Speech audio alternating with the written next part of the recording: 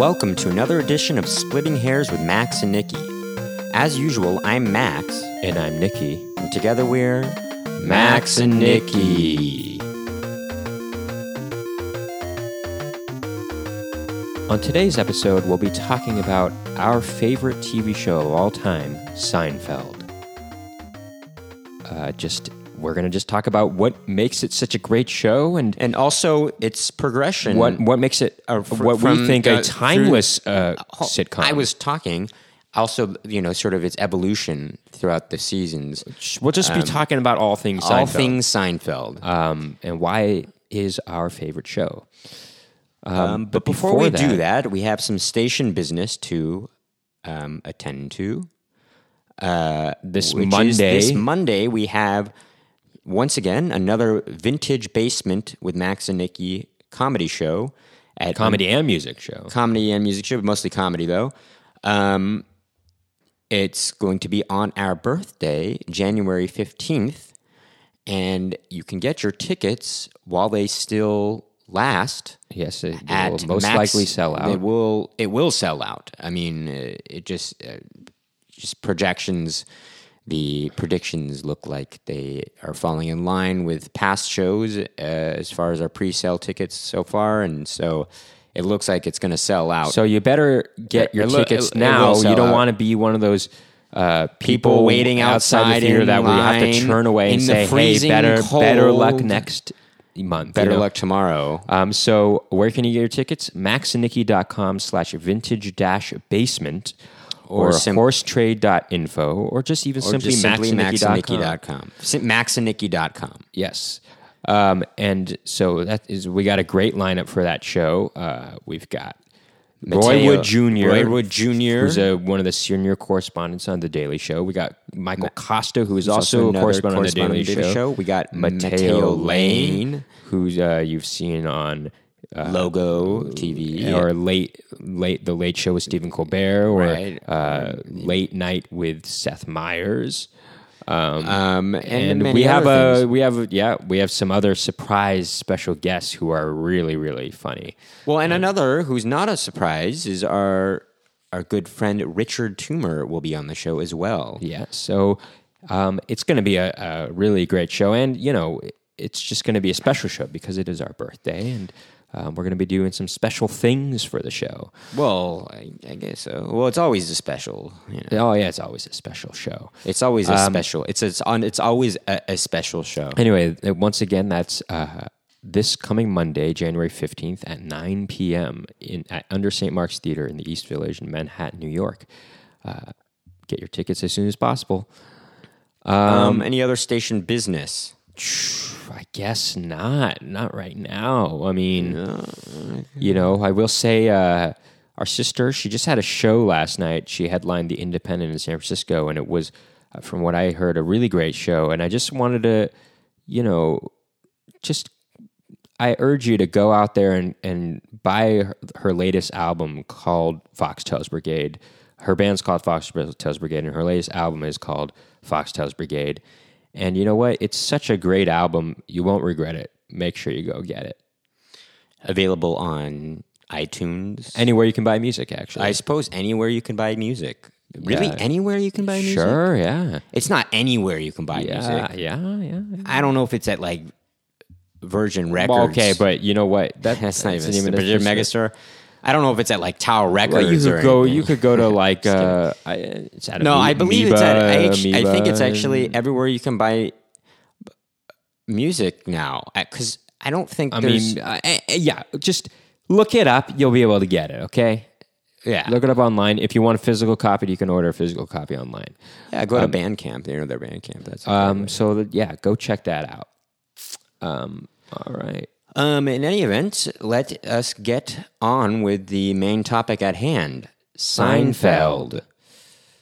I mean, it really truly is our favorite show. Truly is the greatest. It truly. Are you going to take the Bach class next semester, Max? Oh, that's all I wanted to know. We used to have this professor in college named Dr. Davitt Maroney. Professor Davitt Maroney. And he the inimitable. He was our he was our professor of Bach. He taught us. We took a class on J.S. Bach, and he was our professor. And that is Johann Sebastian Bach, for those who don't know. When we once asked him, because he was a big expert on the Renaissance composer William Byrd, and he really loved him a lot. And we once asked him, Professor Moroni, if you had to pick between William Byrd and Bach, who would you pick? And he's like, oh, that's so difficult. But if I suppose if I were truly pushed up against the wall, I'd have to pick Bach. I mean, he truly was the greatest. But I love William Byrd anyway. I love William Byrd. I can't really choose. You know, he did say that after. But he was British, and he had a very sort of spritey, kind of quirky sort of energy. It wasn't that quirky. It was just sort of passionate. He was passionate, and he was actually. But also he had a mix of passion but calm at the same time. He was our favorite professor, actually. And I mean, before he was my professor, he did come up to me the previous semester while I was enrolling in classes, and he said, "Oh, hello, Max. What classes are you going to take next semester?" And I said, "Oh, I don't know. I think I'm going to take a French class. I think I'm going to take maybe composition and or 20th century harmony." And he's like, "Are you going to take the Bach class?"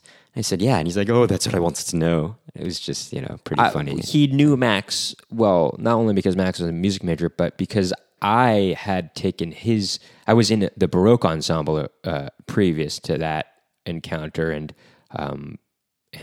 he taught he led the Baroque ensemble. I played Baroque guitar in the Baroque ensemble. Very hard instrument to play. He would hold at the end of the year a Baroque ensemble party at his home, one of which I attended actually after I was a college student, and he would invite all the Baroque ensemble people, I guess, right?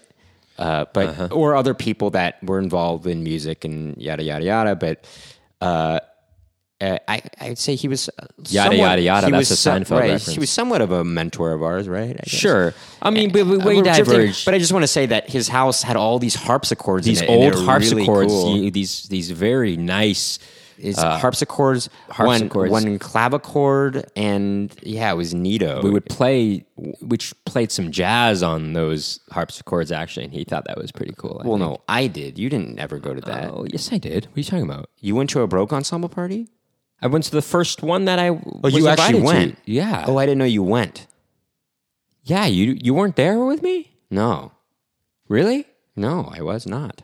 Oh, how did I get there? Oh, I guess Mark took me there. Mark and his friend drove me there or something like that. Oh, I didn't know you went, actually. I thought you just couldn't make it. No, I went there before you did. Well, in any event, let's get on with Seinfeld. So, I guess we could start there. Yada, yada, yada. What makes that important is that there's so many expressions that we've gotten from Seinfeld that some people don't even know that they're from Seinfeld. It's almost like Shakespeare in a way, where we use expressions from Seinfeld in our colloquially in our society, in our daily lives, in American society. That I think at one point people used because they watched an episode of Seinfeld, but I think younger generations and maybe older generations started using these expressions, and they don't even realize that they're derived from Seinfeld itself. I'm not sure if yada yada yada came from Seinfeld per se. I think, but it did definitely popularize that expression, though, for sure. Or something like, not that there's anything wrong with it, right? Just things like that, yeah. Or what's some other ones? I'm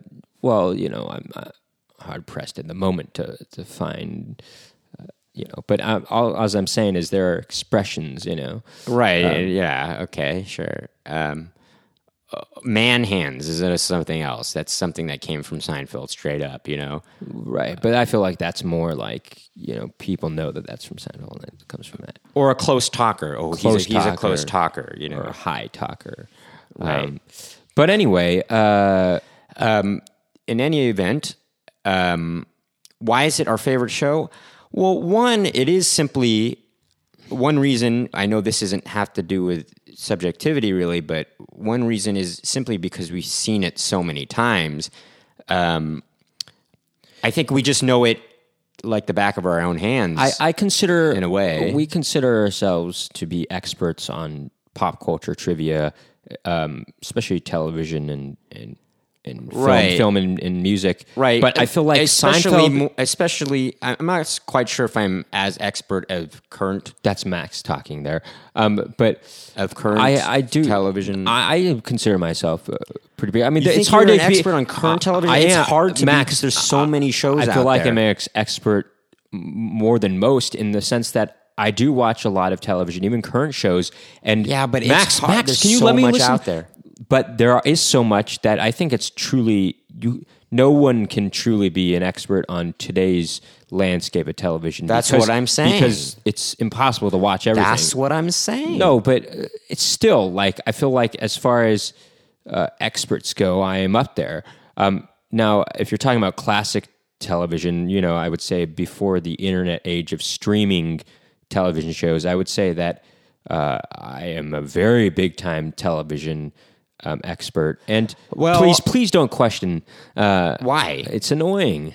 I will say we are pretty good at... What do you mean we are? I know that I am. Here's the thing. There's shows in the 80s and actually in the 70s or 60s and 50s that you have not watched, actually. But there's a lot that I have. I've watched more shows from the 80s, 70s, and 60s, and even 50s, and the 90s, more than most people, actually. Yes, more than... Well, but... Yeah. More than most people, okay, which would consider me an expert. Because what would make you an expert is if you know more about that subject than most people. Because maybe I'm just a little more humble. No, you're not even. There's a reason why I'm getting to this point. There's a difference between advanced and expert. And I feel like I'm expert. Expert is like somebody. Okay, you haven't seen every episode of The Jeffersons, for instance, but I've seen every episode of Family Ties. I've seen every episode of Cheers, Frasier. But I don't think you really know X-Files, Mary Tyler Moore Friends. Show very well. I mean, I've seen not every episode of the Mary Tyler Moore Show. Have you seen it used to be? I think the number one. By TV God, the highest rated television episode of all time. This is not even the point. Which was Mary Tyler Moore, the show. It was the episode where it's like it was the clown died or something like that, or a children's show guy died in that episode. It doesn't matter. That's not the point of why I said this. That? This is not why I mentioned this. Okay? I have, though. Gosh, this is not why I mentioned this. You've even seen every episode of MASH, okay? I know. We've seen every episode of Beverly Hills 90210, shows that are not even that important, I mean, lots of shows here. I will just say... We're talking about The Cosby Show, every episode of The Cosby Show. I will just say I am more advanced than most, perhaps not as much as some. No, probably most, not some. Some is an overstatement. I feel like... Some, fine, more than most. Making you an expert. Okay, not as much as a few. Making you an expert. Very advanced. No, God, what the hell is your problem? It's so annoying. It's like, why do you like that? It's so annoying. What do you mean, why am I like that? Come on. Anyway, the point, that's not even the point. We're experts on television trivia, but the show that we are most expert, we have the most expertise on is Seinfeld. Right. Because we've seen it every episode so many times. And I know it's weird to say that's our favorite show because of that reason. No, that's not why I'm saying it's our favorite reason. No, well, yeah, but okay. Let's say that's not the reason. Let's say of my top 5 material favorite shows, I place that at number 1 because I've seen that the most times. No, you know what I mean? Not me. I'm saying that's one reason. No. That's one reason. It's not one of your reasons. Let me ask. You're not saying that's one of your reasons. No, I will say this though. It's one of my favorite shows because I've seen it so many times and it still feels fresh to me. Okay, fair enough. I will revise what I say. I still laugh at it, even though I know what's going to happen. I will rescind and revise, and I will resubmit. Nikki is correct. So that's a big reason why is that it's got so much rewatchability value is that you can watch any episode, and sure, the clothing might be a little outdated. But you know what's interesting? That although some of the clothing is kind of coming back now with amongst the hipsters, some of that kind of clothing. Now, what's interesting, I mean, this could also be because it's in syndication, but it's never been on Nick at Night at all before. Whereas shows that were concurrent with that, including Friends, has been on Nick at Night, and I think there's a reason why Seinfeld's never been on Nick at Night. It's been on other TV stations, but I don't think it's ever been on Nick at Night because I think it still has such universal appeal that it doesn't.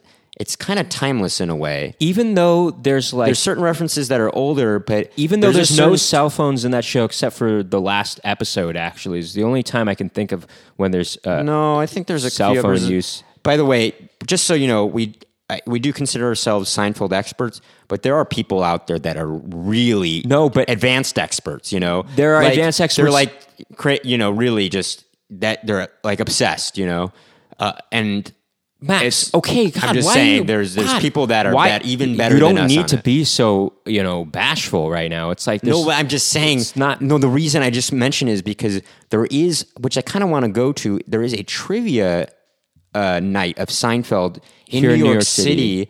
That actually, if you have watched like the streaming Hulu of Seinfeld, it's also on the DVD features, right? There's a clip of them showing the trivia night, and some of these people are answering questions that I just don't. I don't think. But actually, I feel like I could place pretty high in that trivia night. I probably wouldn't win, but I could maybe come in third place. I think. Yeah, I want to go to it. I know we should try to go to that. It sounds fun. And our friend Kevin, he said he doesn't know as much about Seinfeld, but he would be down to just go and watch us play it. Kevin who? Board game Kevin. Oh, he said that? Crooks. Yeah. Oh, interesting. Well, so we used to, anyway, just a little history. When we would come home from school, the reason we've seen it so many times during middle school and especially high school, we kind of knew. We watched a lot of TV in middle school. We did our homework we did our homework in front of the TV, and our mom didn't care as long as we did well in school. She cared at first, and then she started to realize that we were still getting good grades anyway, and she said, well, as long as they finished their homework and get good grades, and which we did. So we would. I will say, if I didn't watch TV while I did the homework, maybe I would have got more sleep during high school. Perhaps. Maybe I wouldn't have so many, problems, you know what, though? If you know what I mean. I was listening to some NPR thing recently. I mean, this has been known for a while, but teenagers are more prone to staying up later. Something actually happens in their biological clock that causes them to want to stay up later, actually. And really that the fact that they have to wake up that early for high school or middle school actually causes ailment. It causes problems. Did you know that? Is this why? Yeah. And when I heard that, I was like, oh, is this why we've been plagued by, well, we haven't been plagued by serious physical ailments or anything, but we do have ailments too. Maybe I'll cut this out. I don't know. No, I won't. But people, there are problems that teenagers suffer from, and even maybe in its adulthood. If high school even started 2 hours later, like that would make a world of difference. I really believe that. It should. Teenagers don't. I feel like most teenagers don't go to bed before midnight. For one, if you're really a hard worker, more and more are teenagers getting exorbitant amount of homework, so much that it's impossible for them to go to bed before midnight without having finished their homework. It's just impossible. I remember being a junior in high school, and we were taking 5 AP classes at the time, and we just had so much homework that. And this might have been our fault for taking so many AP classes, but this is what you have to do in order to get into a good college. And, as a high school student, you're pressured into taking as many, AP classes as possible and trying to do your best. But to be honest, we would get 2 hours of sleep sometimes a night trying to finish our homework. That much only? I remember doing those Cornell notes and remember not being able to finish those. Such a waste of time. 2 hours before. It's such an ineffective way of. learning. I think there's a much better way. I think there's anyway. We could talk about. This is another topic for another. Another. I mean, I guess it's effective in the sense that this is a topic for another. You to have to read the passages. This is a topic for another episode where we talk about the stresses and strains of being a teenager, and that's a good episode. Yeah. Although I will say I took certain AP classes because I wanted to. I don't think I would have felt fulfilled if I took like honors English as opposed to AP English. AP English language, and we also literature. Took AP English literature. Same with calculus. There is only AP calculus. Okay, come on. Psychology. Talk about trying to. What are you bragging over here? I mean, what? You thought you said you were modest? No. Well, I'm just explaining the facts, Nikki. Anyway, the point is, we were able to accomplish our work. Anyway, while we watched television, right? So our mom didn't care. Anyway, we knew the schedule. There's times for certain television shows that would go on, and all of these were syndicated shows that went on to all the different stations. We knew Seinfeld was on sometimes 6 times a day, and we knew when they were on, what times they were on. Yeah, because you had 4 on TBS, in the afternoon, and then you had 2 on UPN/My13 later on at 10 p.m. So, was there 4 on TBS? Yeah. It was sometimes, it depended on the day. Sometimes it was 4 per day. Sometimes it was 6. And then also... Sometimes there were 8, I believe. And then I think at one point, I could be wrong, I think the WB/ now the CW... also played it. I think they might have at one point even played it. I could be wrong. Anyway, so we watched a lot of it. We watched a lot of television, or a lot of Seinfeld, because we knew the schedule. We knew what times of the day they were going to be on, and it was fun. And so we watched so many episodes multiple times over and over again. Now they're all on Hulu, and you can just we have watched it all on Julio and Hulu like multiple times over. Now Hulu, by the way, the ones in the syndicated, when they're in syndication, they actually don't. There's a little chunk of it, like a teeny small part of it, that's not included in the episode. So there were a couple episodes that I actually didn't see the original versions of until I saw them on Hulu. Actually, like in the. I will say this: I did remember watching a few episodes of Seinfeld when they actually aired. Sure, and including the final episode. I remember when that aired, and I watched that when it aired. But we didn't really get into it until after. Until maybe very shortly after, maybe like a year or two after it ended. It actually ended when we were in 4th grade, and I think we straight up got into it in 5th grade. Actually, I think we got into it more in 6th grade. I think we actually started getting into it in 5th grade. Well, I think it was more like 6th grade. I'm pretty sure 5th grade. Reason being, no, you know why? Because people don't care about this. Well, why? Fine. Anyway, so let's talk about some real good points as to why it's a good show. We have only been talking about our personal history with it. Okay, one, it's timeless. It's aside from the clothing, which some of the clothing might not even seem so outdated anymore, because some hipsters are wearing that kind of clothing now. Like if you look at the way Jerry Seinfeld dressed in the early 90s, that's kind of how the way some hipsters dress now. Right, or it's kind of normcore. Right, it's normcore. But aside from that, and also, dress and here's the thing: George Costanza wasn't ever really dressed for the time. But for the time, he always looks He's always looked like a timeless sort of character, salesman type.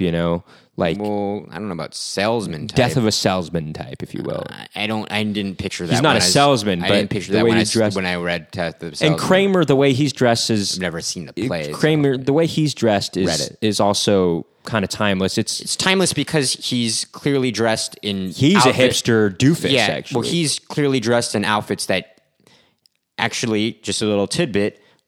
Michael Richards would bring in his own wardrobe of clothes that he, at least to start with, of clothes that he had from the past, from the 60s actually, or even 70s, or early 70s, but 60s mostly.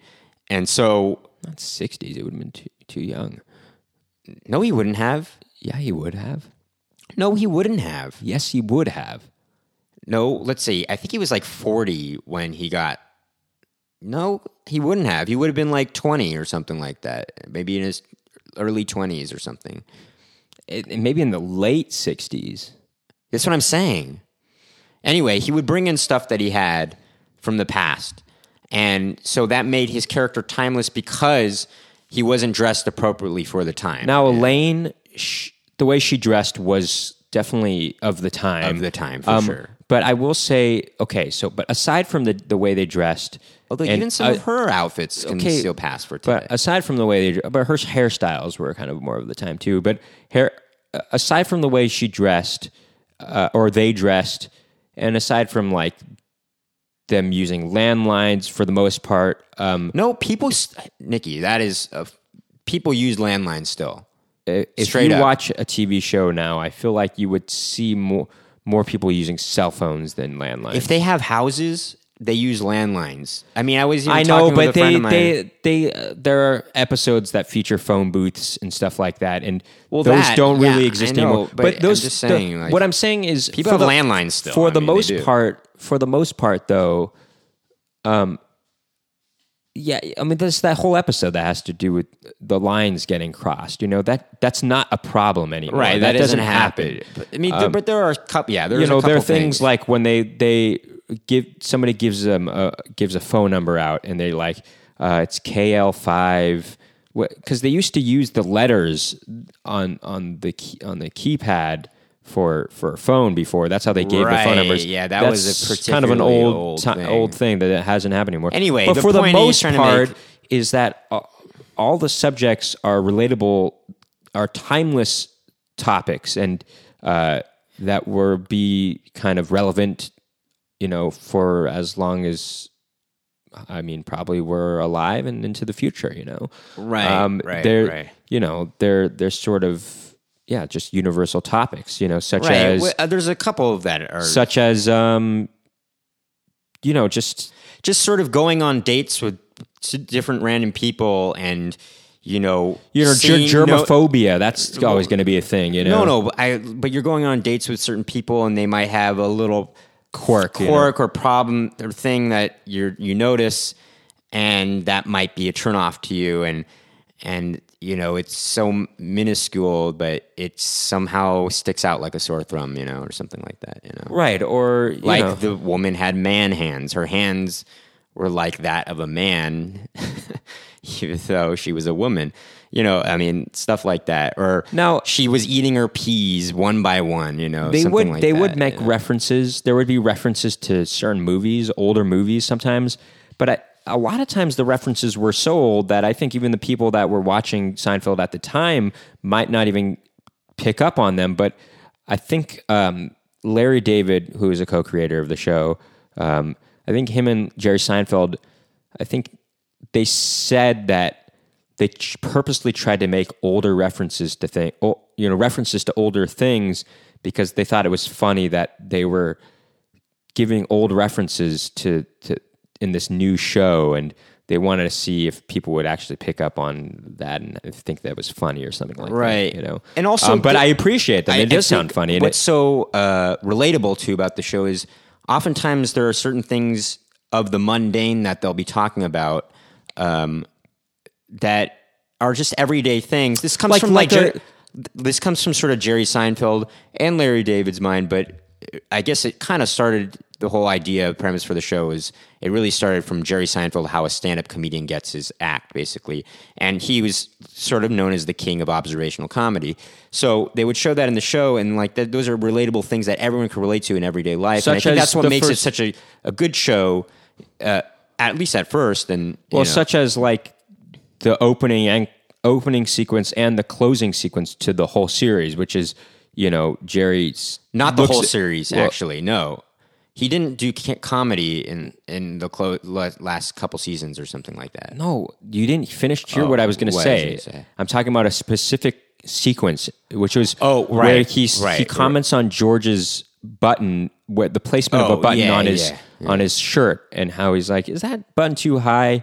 And just the idea of pointing out a button being too high, that's still something that happens today. You know, we still have buttons on shirts, and there will always be buttons on shirts. Right, and I think it's such a mundane thing to even express in a TV show, but it's funny that they're expressing it because it's relatable, and we do comment on those kinds of things, you know, in our everyday life. Now they're just like, well, why is that button up there? It shouldn't be that high. And it's like, I can relate to that. And it's funny that they're even mentioning that kind of a thing. You know? I will say that what I find most funny about the show does not have to do necessarily with the observational stuff in the show, but rather the slapstick stuff. I mean, and the absurdity in the show, and the characters themselves. And the show definitely got more absurd and ridiculous as over the course of the seasons. This is why my personal favorite seasons are probably the last few seasons,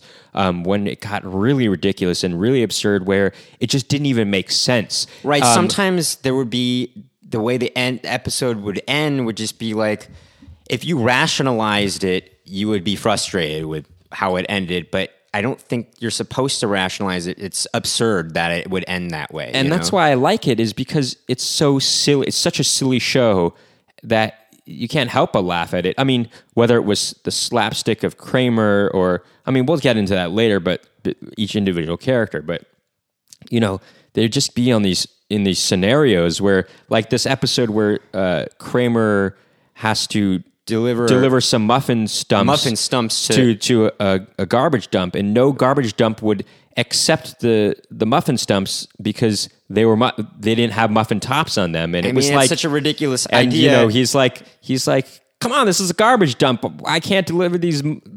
Well, he's like, yeah, I'd like to drop off these muffin stumps, and the guy at he's like, where are the muffin tops? And he's like, what do you care? It's a garbage dump. I mean, is this ridiculous? I mean, why can't I do this? I mean, it's ridiculous. And he's like, that's what I'd like to know about it. You just got to watch the episode. It's really funny. It's so ridiculous that this guy running the garbage dump won't allow him to drop off his muffin stumps. And I think I was watching an interview with Jerry Seinfeld about it. Muffin tops on it. I was watching an interview with Jerry Seinfeld about it, and I think the idea behind it was that there are jerks everywhere, and like when it comes down to it, most people are jerks or something like that. Was what he's saying, that even in this stupid small scenario, there was a way to make this a guy a jerk somehow. You know, he wouldn't be accepting of this thing that was trash because of one stupid reason. You know. And I think that's really funny, you know, and it's absurd. It's ridiculous. I mean, later in that episode, it gets so ridiculous. There's part of that episode is Jerry keeps shaving his chest hair because he wants to appear to his girlfriend that he doesn't have hair on his body, because she seems to like smooth skin.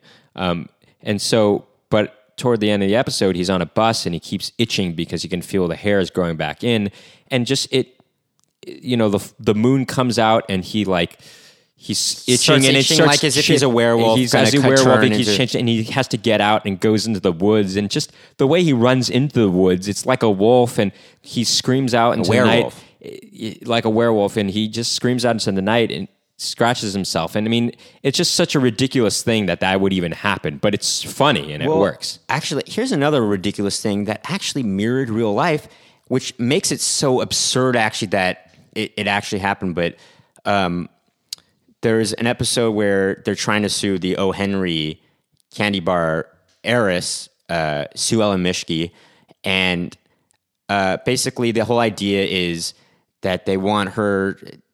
Kramer and Jerry crashed their car because they saw a woman outside just wearing a bra as a top, and they're suing her.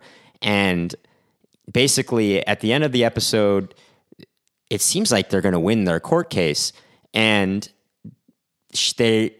then for some reason, Kramer's getting advice from his caddy, from his golf caddy, and the caddy says, "Have her try on the bra. It'll be a hole in one. You're on the green. Now you have her try on the bra," and it's ridiculous. But she puts the bra on over her sweater, and of course, it's not going to fit. because it's over a sweater. And then Jackie Childs, their lawyer, says, no, it's got to fit over on the skin like a glove. And it's ridiculous that he didn't actually say that in the court. It ends, the episode just say, hey, you gotta put that on. Right, but you can't put that on over a shirt. Just, it gets accepted, and the jury just ends up, basically you assume that they're just going to vote that, or say that she's not guilty or something like that, and be in her favor. And the thing is, what is really it's like, how do you even know if it's the right bra? Right, too, you know, it's but like the totally absurd ridiculous part about all of that is that it mirrors the O.J. Simpson trial, in which he puts a glove on over, or it's a surgical glove that goes on over his, or what is it? The glove goes on over his hand that has a surgical glove on it or something like that. No, he has a surgical glove on his hand, and his hand, he puts the glove on over that, but it's because he's not actually allowed to touch the evidence. Right. You know? And it's ridiculous because it doesn't fit. And then there were gasps or something, but that kind of, for some reason, was supposed to help prove his innocence, when it's like, how could they? Of course it's not going to fit over his hand. He's got a surgical glove on. And it's so ridiculous, though, but that actually helped in his case. And it was so weird that would actually happen. And that, it's funny that the show is absurd itself that they're doing that, but it's doubly funny because it actually mirroring the absurdity of real life, you know? It's actually somewhat absurd. It is mirroring real life future in the sense that girls do wear bras sometimes as tops now, you know? That happens. They do? You see that. What are you talking about? Or to a degree, yeah. That. Like, you see that on, like, the red carpet sometimes, you know? I don't know about a straight-up bra. Yeah, it's like that. Trust me. I don't know about that. Like it's not really a ubiquitous thing, you know?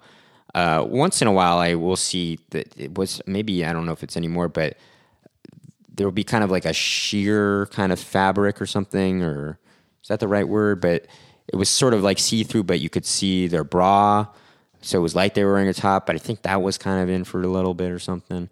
Anyway, so we love the absurdity of it all. It's really ridiculous and fun. And in the earlier episodes, as we said, there's a relatability that's really funny because there's certain things that happen in real life that you could really relate to about these things. And here's another thing. A lot of people consider Jerry Seinfeld, well, we'll get into it, actually.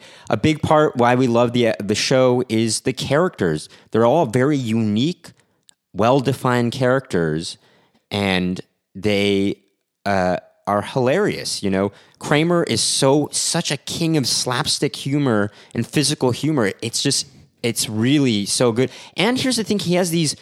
It's not just his physicality, it's also his vocalization of things and his delivery, actually, of lines. It's also just so bizarre and weird and unique. The way he looks. Well, the physicality. His facial expressions, yeah. He's just a straight-up a funny character. I mean, it's undeniable, you know? And his character, actually, was the only character that was not well defined from the beginning of the show. Like, they didn't know what that character was supposed to be in the beginning of the show. Right. And it was the only character that the creators, Larry David and Jerry Seinfeld, didn't have the biggest hand in developing over the course of the series. It was actually a writer on the show, Larry Charles, who that kind of took upon that. Took it upon himself to really develop this character into what it eventually became. And I think, I think a big part of what it became was also Michael Richards. He worked with Michael Richards to really make this character become what it became, which was this totally absurd. Because in the beginning of the show, Kramer was this character who never left the apartment, and he was a little bit more reserved. He wasn't as energetic. He was definitely kind of weird. He was weirder, but he was weird, actually. But over the course of the first few seasons, and he really came to his own by the third season. And became this sort of lovable kook, you know? He was not as weird as he was just kind of a hipster doofus, as Elaine describes him as. Right. Like he wasn't weird, he was just a little eccentric, you know? Right. By the way, I just want to, before I forget this, I think a big reason why we love the show is because unlike most network television series, Larry David was and Jerry Seinfeld were very uncompromising with the network about changing the show. It was really about what they wanted, and I think that that you can really see that in the show. I mean, they really didn't. They didn't change really stood anything their for them. ground. They stood their ground.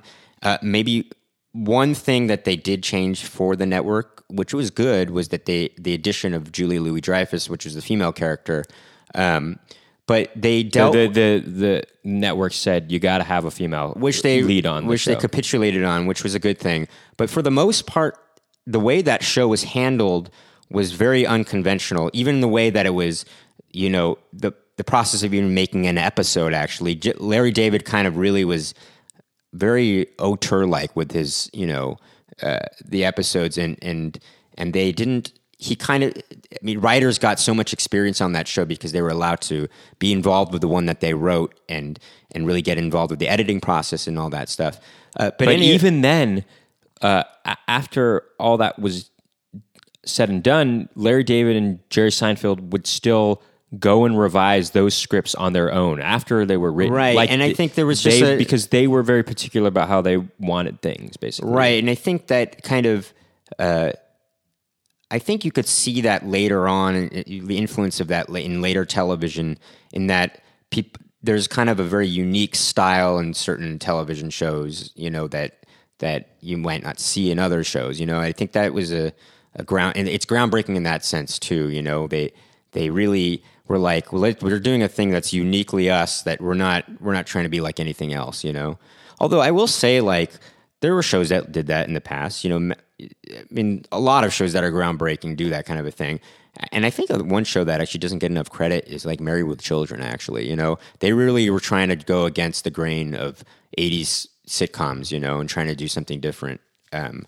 But I think what is not why Seinfeld became a bigger hit was... Married with Children was a big hit, but I think the reason Seinfeld was bigger was because there was a relatability to it, That said...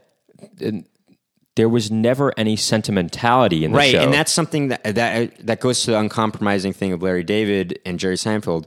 No hugging and no learning was one of their credos. So by the end of the episode, every episode, the characters will have learned nothing from any mistakes that they made during the episode. And there was nothing sentimental about it. Although there were maybe a couple, not really actually. There's nothing really ever sentimental. Maybe like the slightest hint of sentimentality, but it was always kind of, shortly after kind of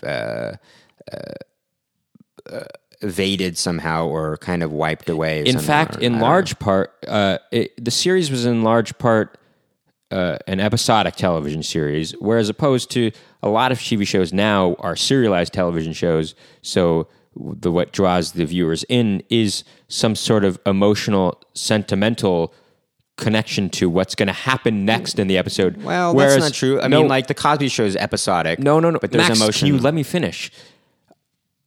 But Seinfeld would, for the most part, just be episodic. There were a couple episodes that were two-parters, but there was never a large story arc. It was just, episode to episode, and what kept you wanting to watch was how good each episode was, and to see how good the next one would be. I will say though, there is a season that they would do next. There is a season that does kind of have an overarching storyline, which is season 4, which is they're creating a television show for NBC. And you really aren't really watching the show to see how that plays out. You're watching the show to see that episode, And I think that's probably another reason why people are drawn to that show a lot, is that they really can kind of kick back and relax and watch a TV show, and they don't have to be that emotionally invested in something, And I think that's the thing about it's Seinfeld. Kind of pure. It's pure comedy. It's all about getting a laugh for that in Seinfeld. That's it. They're never trying to make you do anything else but laugh. Right. And that's what's good about the show is they're not trying to make you think either. Their only goal in the show is to make you laugh, and that's it. They're not trying to make you cry. They're not trying to make you feel anything else but laughter. And that's what makes it such a great show, is that it only has that one goal, and they're going to do anything possible to make you laugh. Right, and whether it's quote unquote smart, but or stupid. And a lot of times it was stupid, silly humor. And that's what we like more than anything else, is when something is totally stupid, it really gets at your innate ability to laugh. Right. It's like laughing at something when you were a child. And that's what it is like with Kramer, is you're just looking at these funny faces he's making and you laugh at them because it's like laughing at a funny face when you're a baby. Or with George, actually, it's funny. His character is just so enraged or just neurotic all the time. That's funny. His character he gets himself into these crazy scenarios too. I mean, right, and it's just a funny situation.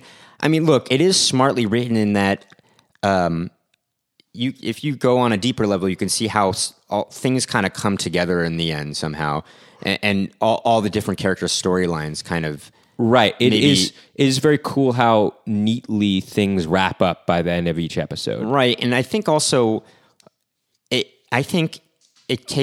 takes a smart writer in a way to realize or to display something that is stupid, actually, and that can pull off something stupid as being funny, in a way. I mean, the best example of things wrapping up very nicely, and I think this is why Jerry Seinfeld says it's his favorite episode, is the marine biologist episode, where George pretends he's a marine biologist to impress this woman, and meanwhile, during the episode, Kramer has been going to the beach to hit golf balls into the ocean, and he's using golf balls that are by the brand Titleist.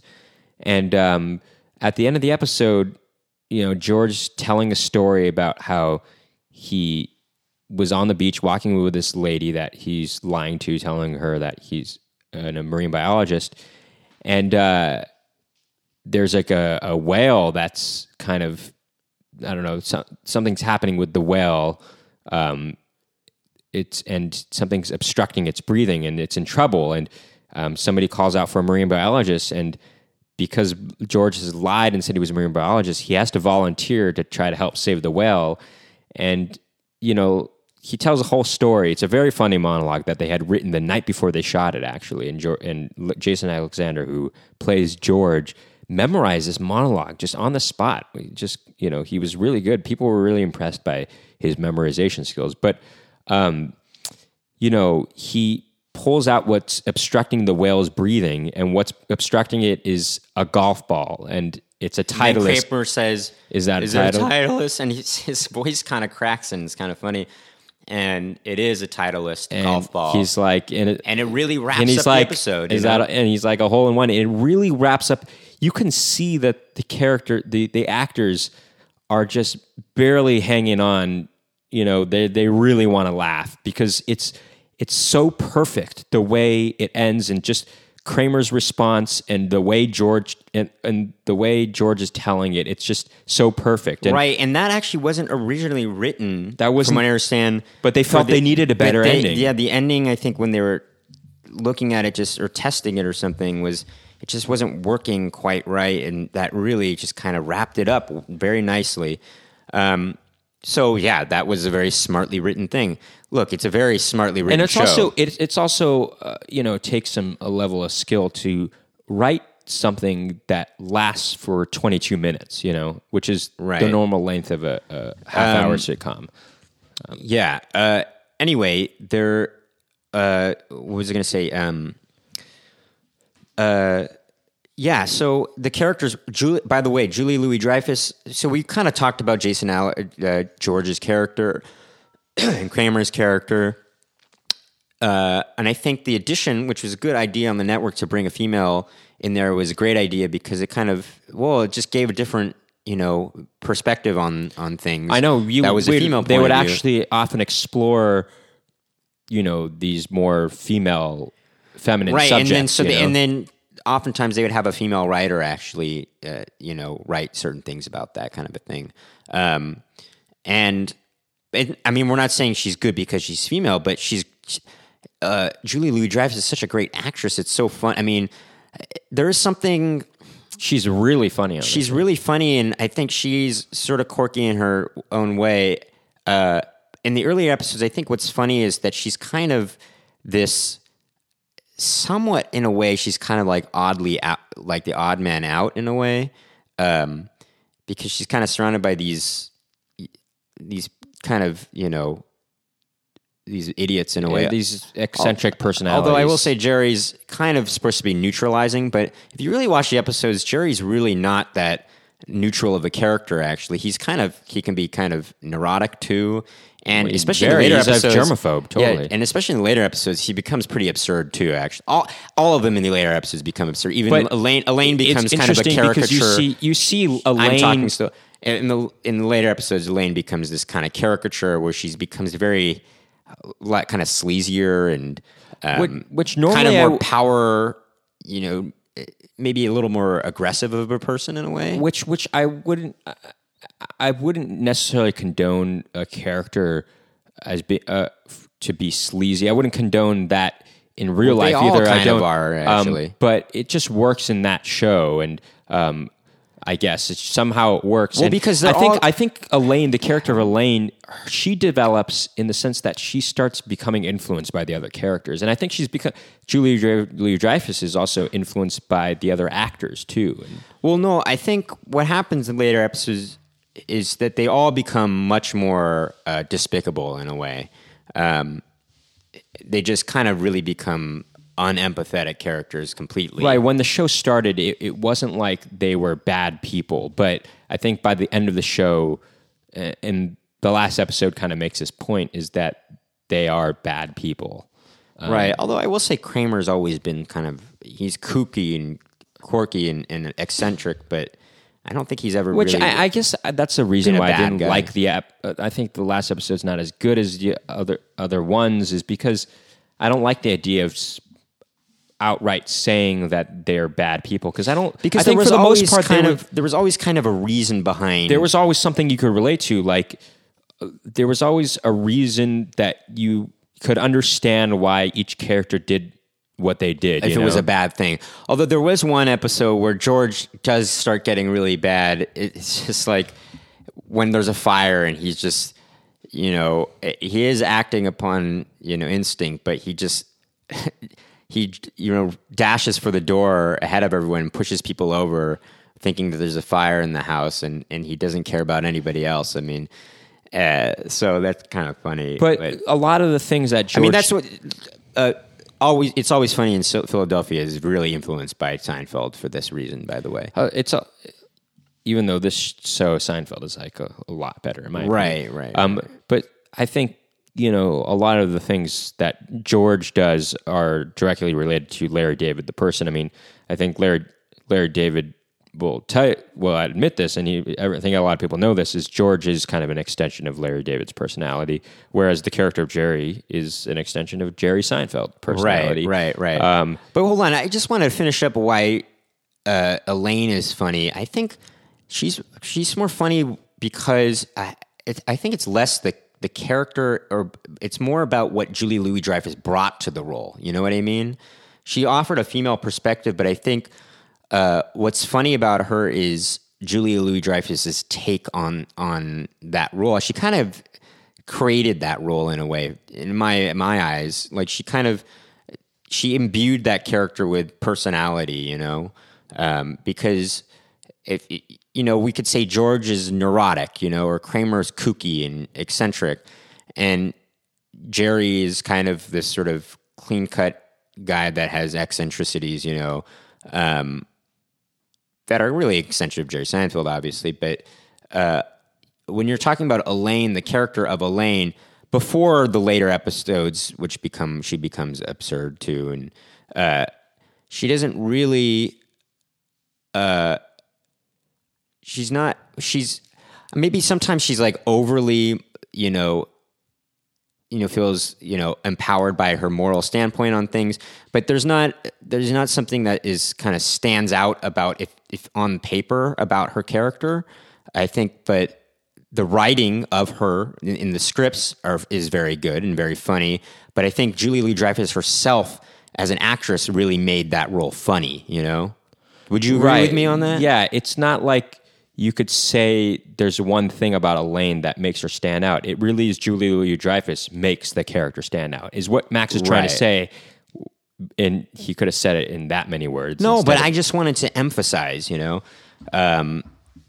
and that speaks to her acting, I think she's such a great actress and really funny, I mean, just watching some of her deliveries are just so hilarious, just with like, George was like getting mad about something that she was at this one episode, and she's drinking like a Snapple or something like that, and she's sort of like half paying attention, and there's like a pregnant pause, and she just kind of goes, "What?" And just the way she said it is really funny. You just have to watch it. It's really funny. And if you watch the bloopers, it just makes everyone crack up, But there's.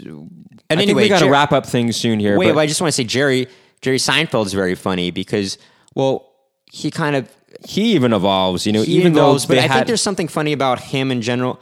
I guess what I like about him is there's something very natural and relatable about him. He's this guy that's, surrounded by all these absurd characters, but he's also... But he becomes influenced by them too, But he's influenced by them, and there's something relatable about him, but also... but he does these things that we might do in our everyday lives, and I think that's what's funny about him in the earlier episodes, and then he becomes very, much more absurd later on, and eccentric, and I guess his situations are funny too, and... but there's something well defined about him, and I think that's part of the reason behind that is that it's kind of Jerry Seinfeld playing Jerry Seinfeld, and he's very Seinfeld. I mean, that it's just him. People always say that they think he's not a very good actor, but I think he's a good actor in the show. I feel like it was probably very hard to. I mean, you can see him smiling sometimes in the show because you can see how hard it was for him to like not break because. Especially around Michael Richards. Michael Richards caused everybody to break all the time. And what I mean by breaking is he would cause them to laugh all the time, out of character. But besides that, I think Jerry Seinfeld was a great actor in the show. Like, I think he's a great actor in the show. He does a good job. And he's funny. He's funny. He's funny as Dick, as my older brother would say. He makes... every one of those characters has made me laugh really hard. And so they all offer something... different and I think that's what makes it such a good show is that it's very well rounded in the types of characters that we have, and they all kind of had equal opportunity to display their skills on screen every episode. Right, I think after that was a point. Right, that's something that Larry David kind of made a point of after a few episodes that he wanted to include all the characters kind of equally, because they all were very talented people, the actor's very talented, and it's like, why not explore each character? The show was called Seinfeld, but it really was more of an ensemble show. Right. I mean, Jerry Seinfeld was technically the lead actor on the show, but it really, all the characters on it had as much screen time as Seinfeld did. I mean, they were all sort of an integral, equal player in the show. We got to wrap up things soon, but hold on. Is there? I just mentioned. Can you let me say something? Okay. We got to wrap up things soon, but there's just a couple things I want to mention, such as there being the inclusion of a laugh track in this show. Now, most people don't like laugh tracks, and I should amend what I just said. People don't like there being laughter in a television series. Right. This show, Seinfeld, was often... When you say laugh track, that can I just... I'm going to... Max, I'm going to... Or laughter that comes from the live studio. I was just going to say that. Okay. Gosh.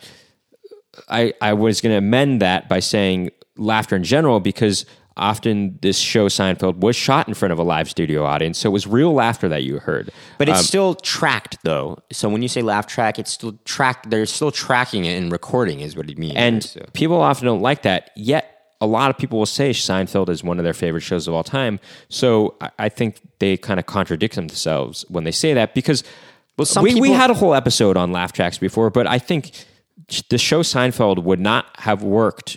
It is a multicam sitcom, and most multicam sitcoms have laugh tracks. It's in front of a live studio audience or will have laugh tracks, And I think this show really needed a laugh track because it was kind of more theatrical, the way they performed. Yeah, and if you listen to our podcast episode about it, it's theatrical, and we so like that. It makes us feel like we're part of a community watching a show. When you're at the theater, you want to feel like you're part of an audience watching the show, and so the laugh track, or the canned laughter, or just the laughter that you hear from the audience, makes you feel like you're part of an audience watching this show, right? And it's.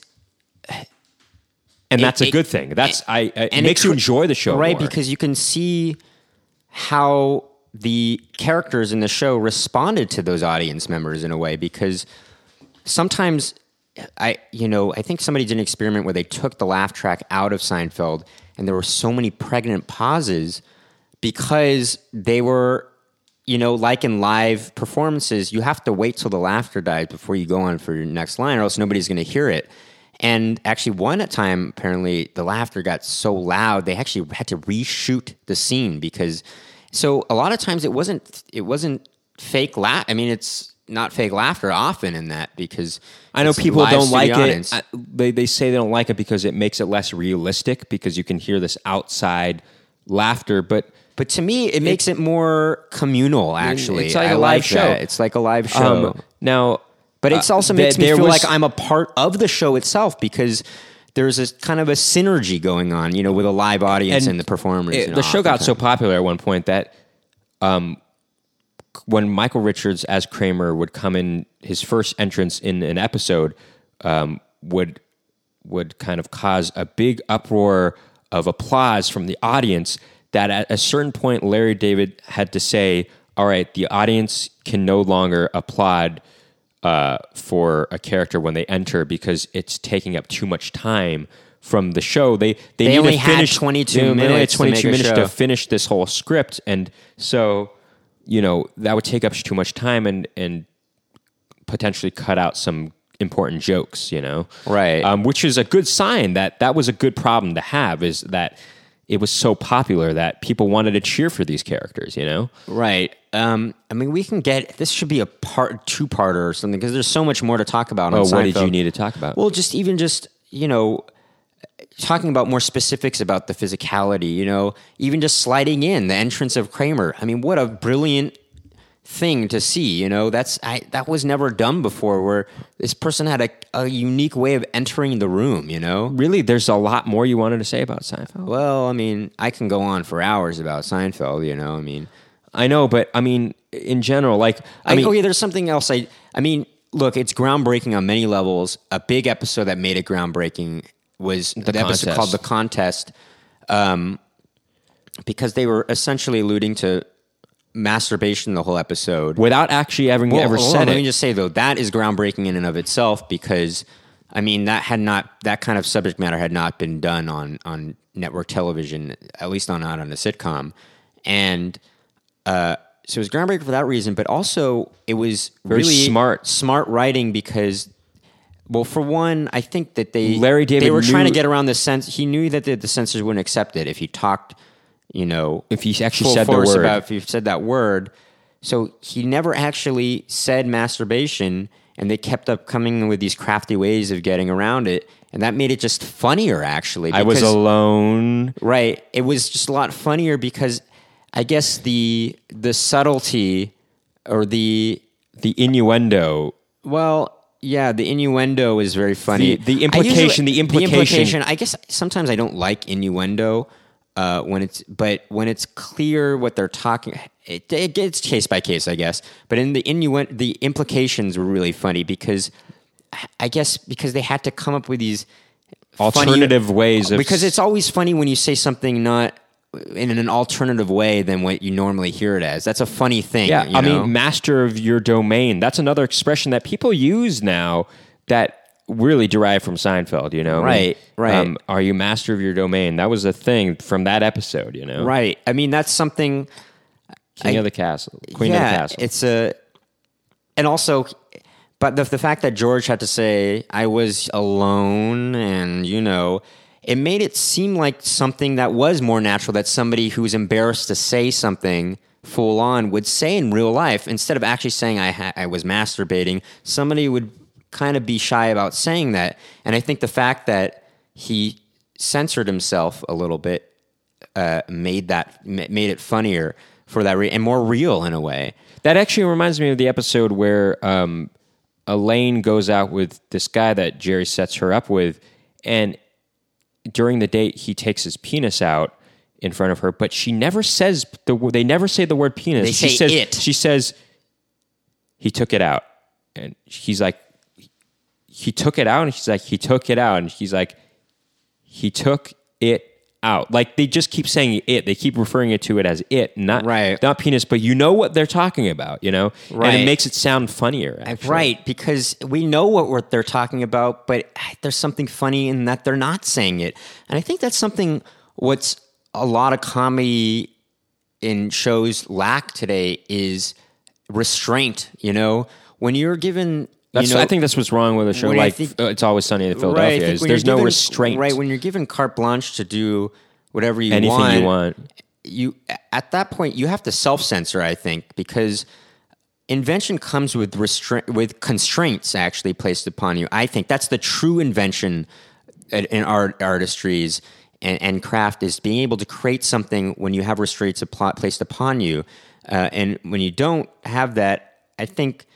you end up becoming too broad and too big and not subtle and nuanced, you know? And I think that makes it, you can be maybe too crass or distasteful. I guess excessive is what it really is. Anything in excess is bad, I suppose. I think that's what's wrong with Christopher Nolan movies in general, is that he is given carte blanche to shoot pretty much what he wants, and he ends up shooting way too much footage all the time, and ends up not knowing how to edit it down. I don't know, just, you know, because when he was under more of an independent budget with like the movie Nicky recently saw Dunkirk, just by the way. That's why he's probably when he's given a more, that's not why I'm mentioning it, but when he's given a more, you know, limited budget, like with the movie Memento, it turns out being a better movie, I think, you know? Well, yeah, I guess why is it that excessiveness is bad? I think it's because, or unnuanced things are bad. I think it's because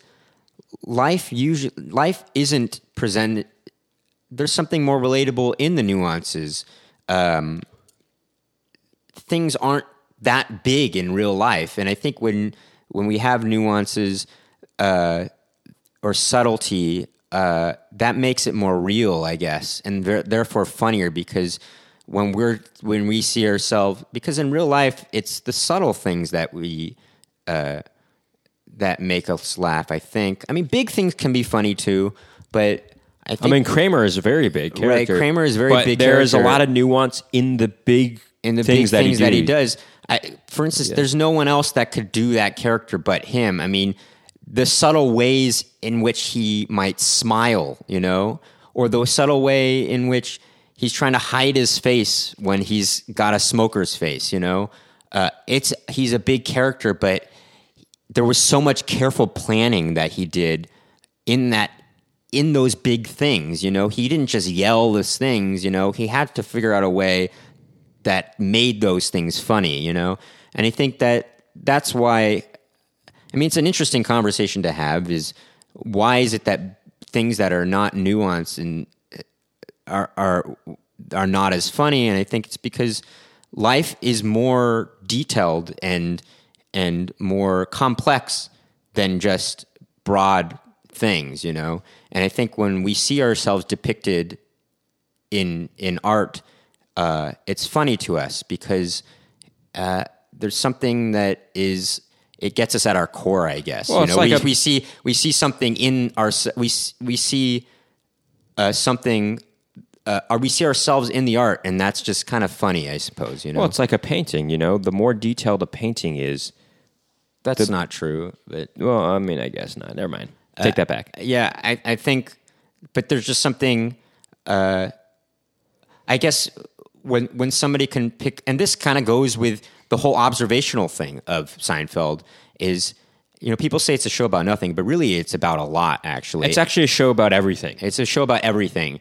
And I think it's about nothing in the sense that it's oftentimes the subject matter is not, it's not heavy or anything. Yeah, it's never it's not heavy. Emotional. It's not a sentimental thing. And that's another reason why I like the show, is I like that we don't have to, because emotionality can be very cheesy, and I like that they just really are doing something for pure comedy, I guess. I already talked about that. Yeah, I know, but I guess, and the reason I like that a lot is because we're so troubled by the time, our reality all the time with emotional things. It's like, it's a nice thing to get away from the realities of the world. Right. With, I mean, laughter really is truly the best medicine for things, and they really were striving for that. And I like that kind of thing. And not I to know, say that I love some, Frasier, because but I know some people. This is not to bash other sitcoms that do have a more emotional weight in them, because some of those are really stuff great. That has emotional stuff, but that's what made Seinfeld work, was that it was completely lacked sentimentality.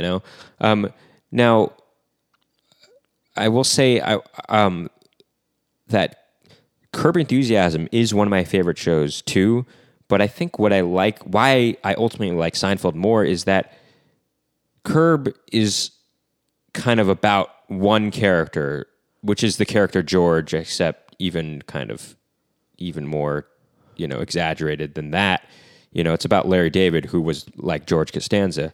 But with Seinfeld, you get 4 different unique characters, and right. It's not just about one guy. It's not just about George. It's about Kramer. It's about Lane, and it's about Jerry, and I think it's just nice to get that balance and sort of, different flavors, So I don't know. I think it's ultimately like why I enjoy watching Seinfeld more, and I think it's more of a sit back and relax kind of show for that reason. Also, that theatrical quality and the laugh track really help it become more of a sit back and relax kind of show. Right. There's something lively about that. I know it's like going to a comedy show. You'd rather be full crowd and instead of one person in the audience, and it helps you feel more. I know some people really enjoy like kind of the darker sentiments in life, like depression or darkness or sadness, but for me, ultimately, this is why I don't like being scared. I don't like watching horror movies because I don't like being scared. I don't like watching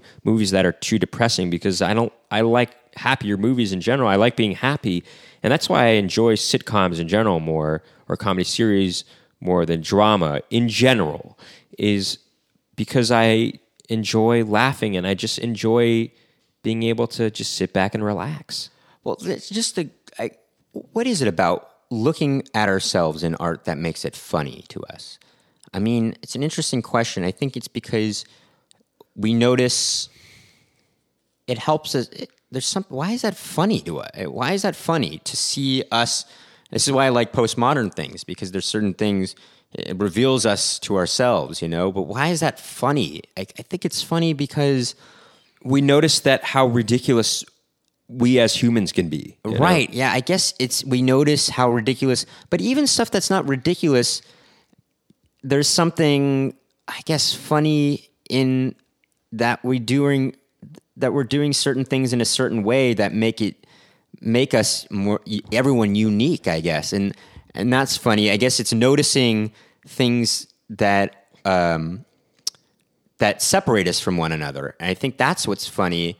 Or when somebody is nuanced enough that they're kind of hitting upon a trope of a type of person, that's funny too, because they kind of embodied that trope, and they somehow, and it's very nuanced.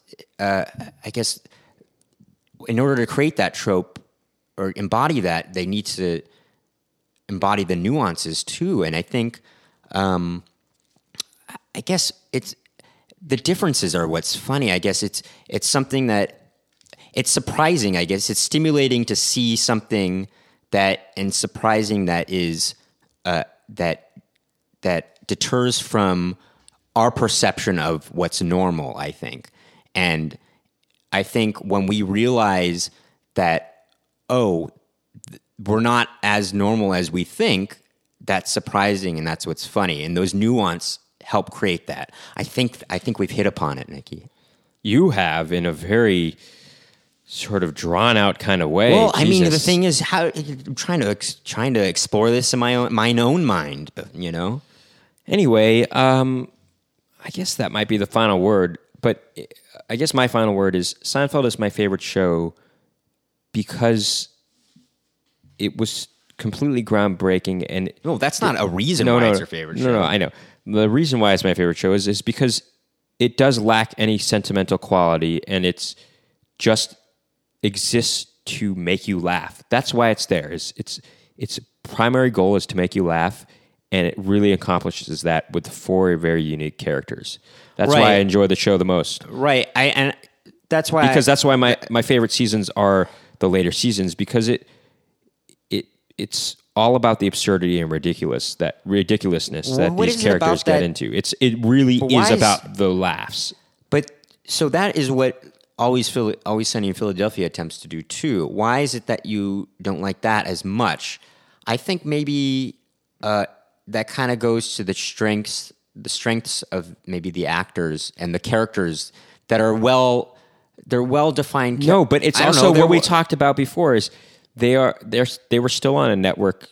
They're still a network show, and they were still have these restraints. Whereas it's Always Sunny in Philadelphia was a cable show. They don't have these restraints. Now that said, Curb Enthusiasm is an HBO show and doesn't have any restraints. Yet it is still very enjoyable. I think maybe funnier, because why does that work better in my opinion? I mean, Always Sunny is a funny show too. Well, no, you don't actually think that. Well, it can be very funny. No, it can't. It's not very funny. It sometimes can be funny, but I've never laughed hard at that show. Right. I guess maybe why is that? It's not my favorite show. Not even close. What is the difference there? I guess it has to do with it's the actually character. Not. I don't particularly care for the show. Actually, is what I would say. I think the deal is with this. I think while the characters are fairly despicable, especially in the later fairly despicable at times in the later seasons of Seinfeld. They don't make a point. They don't make a point to be despicable. They just sometimes end up being like that. But there's a relatability always to them. There's always some sort of relatability, and I think that's the problem. Maybe some people, as you said, with the last episode was okay. This is at a point where they're kind of becoming a little, they're kind of throwing that away unrelatable, in a way. Maybe. I mean, that's a theory. I still enjoyed the last episode, nevertheless. Yeah, I know, but I feel like the idea that they would film this robbery without alerting the police, I feel like that truly, it's almost out of character, actually, because it's almost like, they have become too despicable to the point of being unrelatable, actually. Right, but here's the thing about it is there is certain, even when they're doing that, there is something that is natural in what they're doing. They're kind of shedding light on how humans can be despicable. How people are bystanders and don't actually help. No, but they also shedding light when they see trouble. Right, but it's not just that. But they're showing a portrayal of humans that can possibly exist. Whereas I think Always Sunny in Philadelphia they're really over the top, despicable characters that you wouldn't see those kinds of characters in real life, Although you wouldn't see a Kramer type, but you kind of maybe would. It's just not as funny as a show. I guess it's just not as well written. It's not well written. It's not as funny. It's not as well written. It's not. Don't say it's not well written. It's just not as well written. Not as funny, and I guess it's just just as the actors aren't as funny.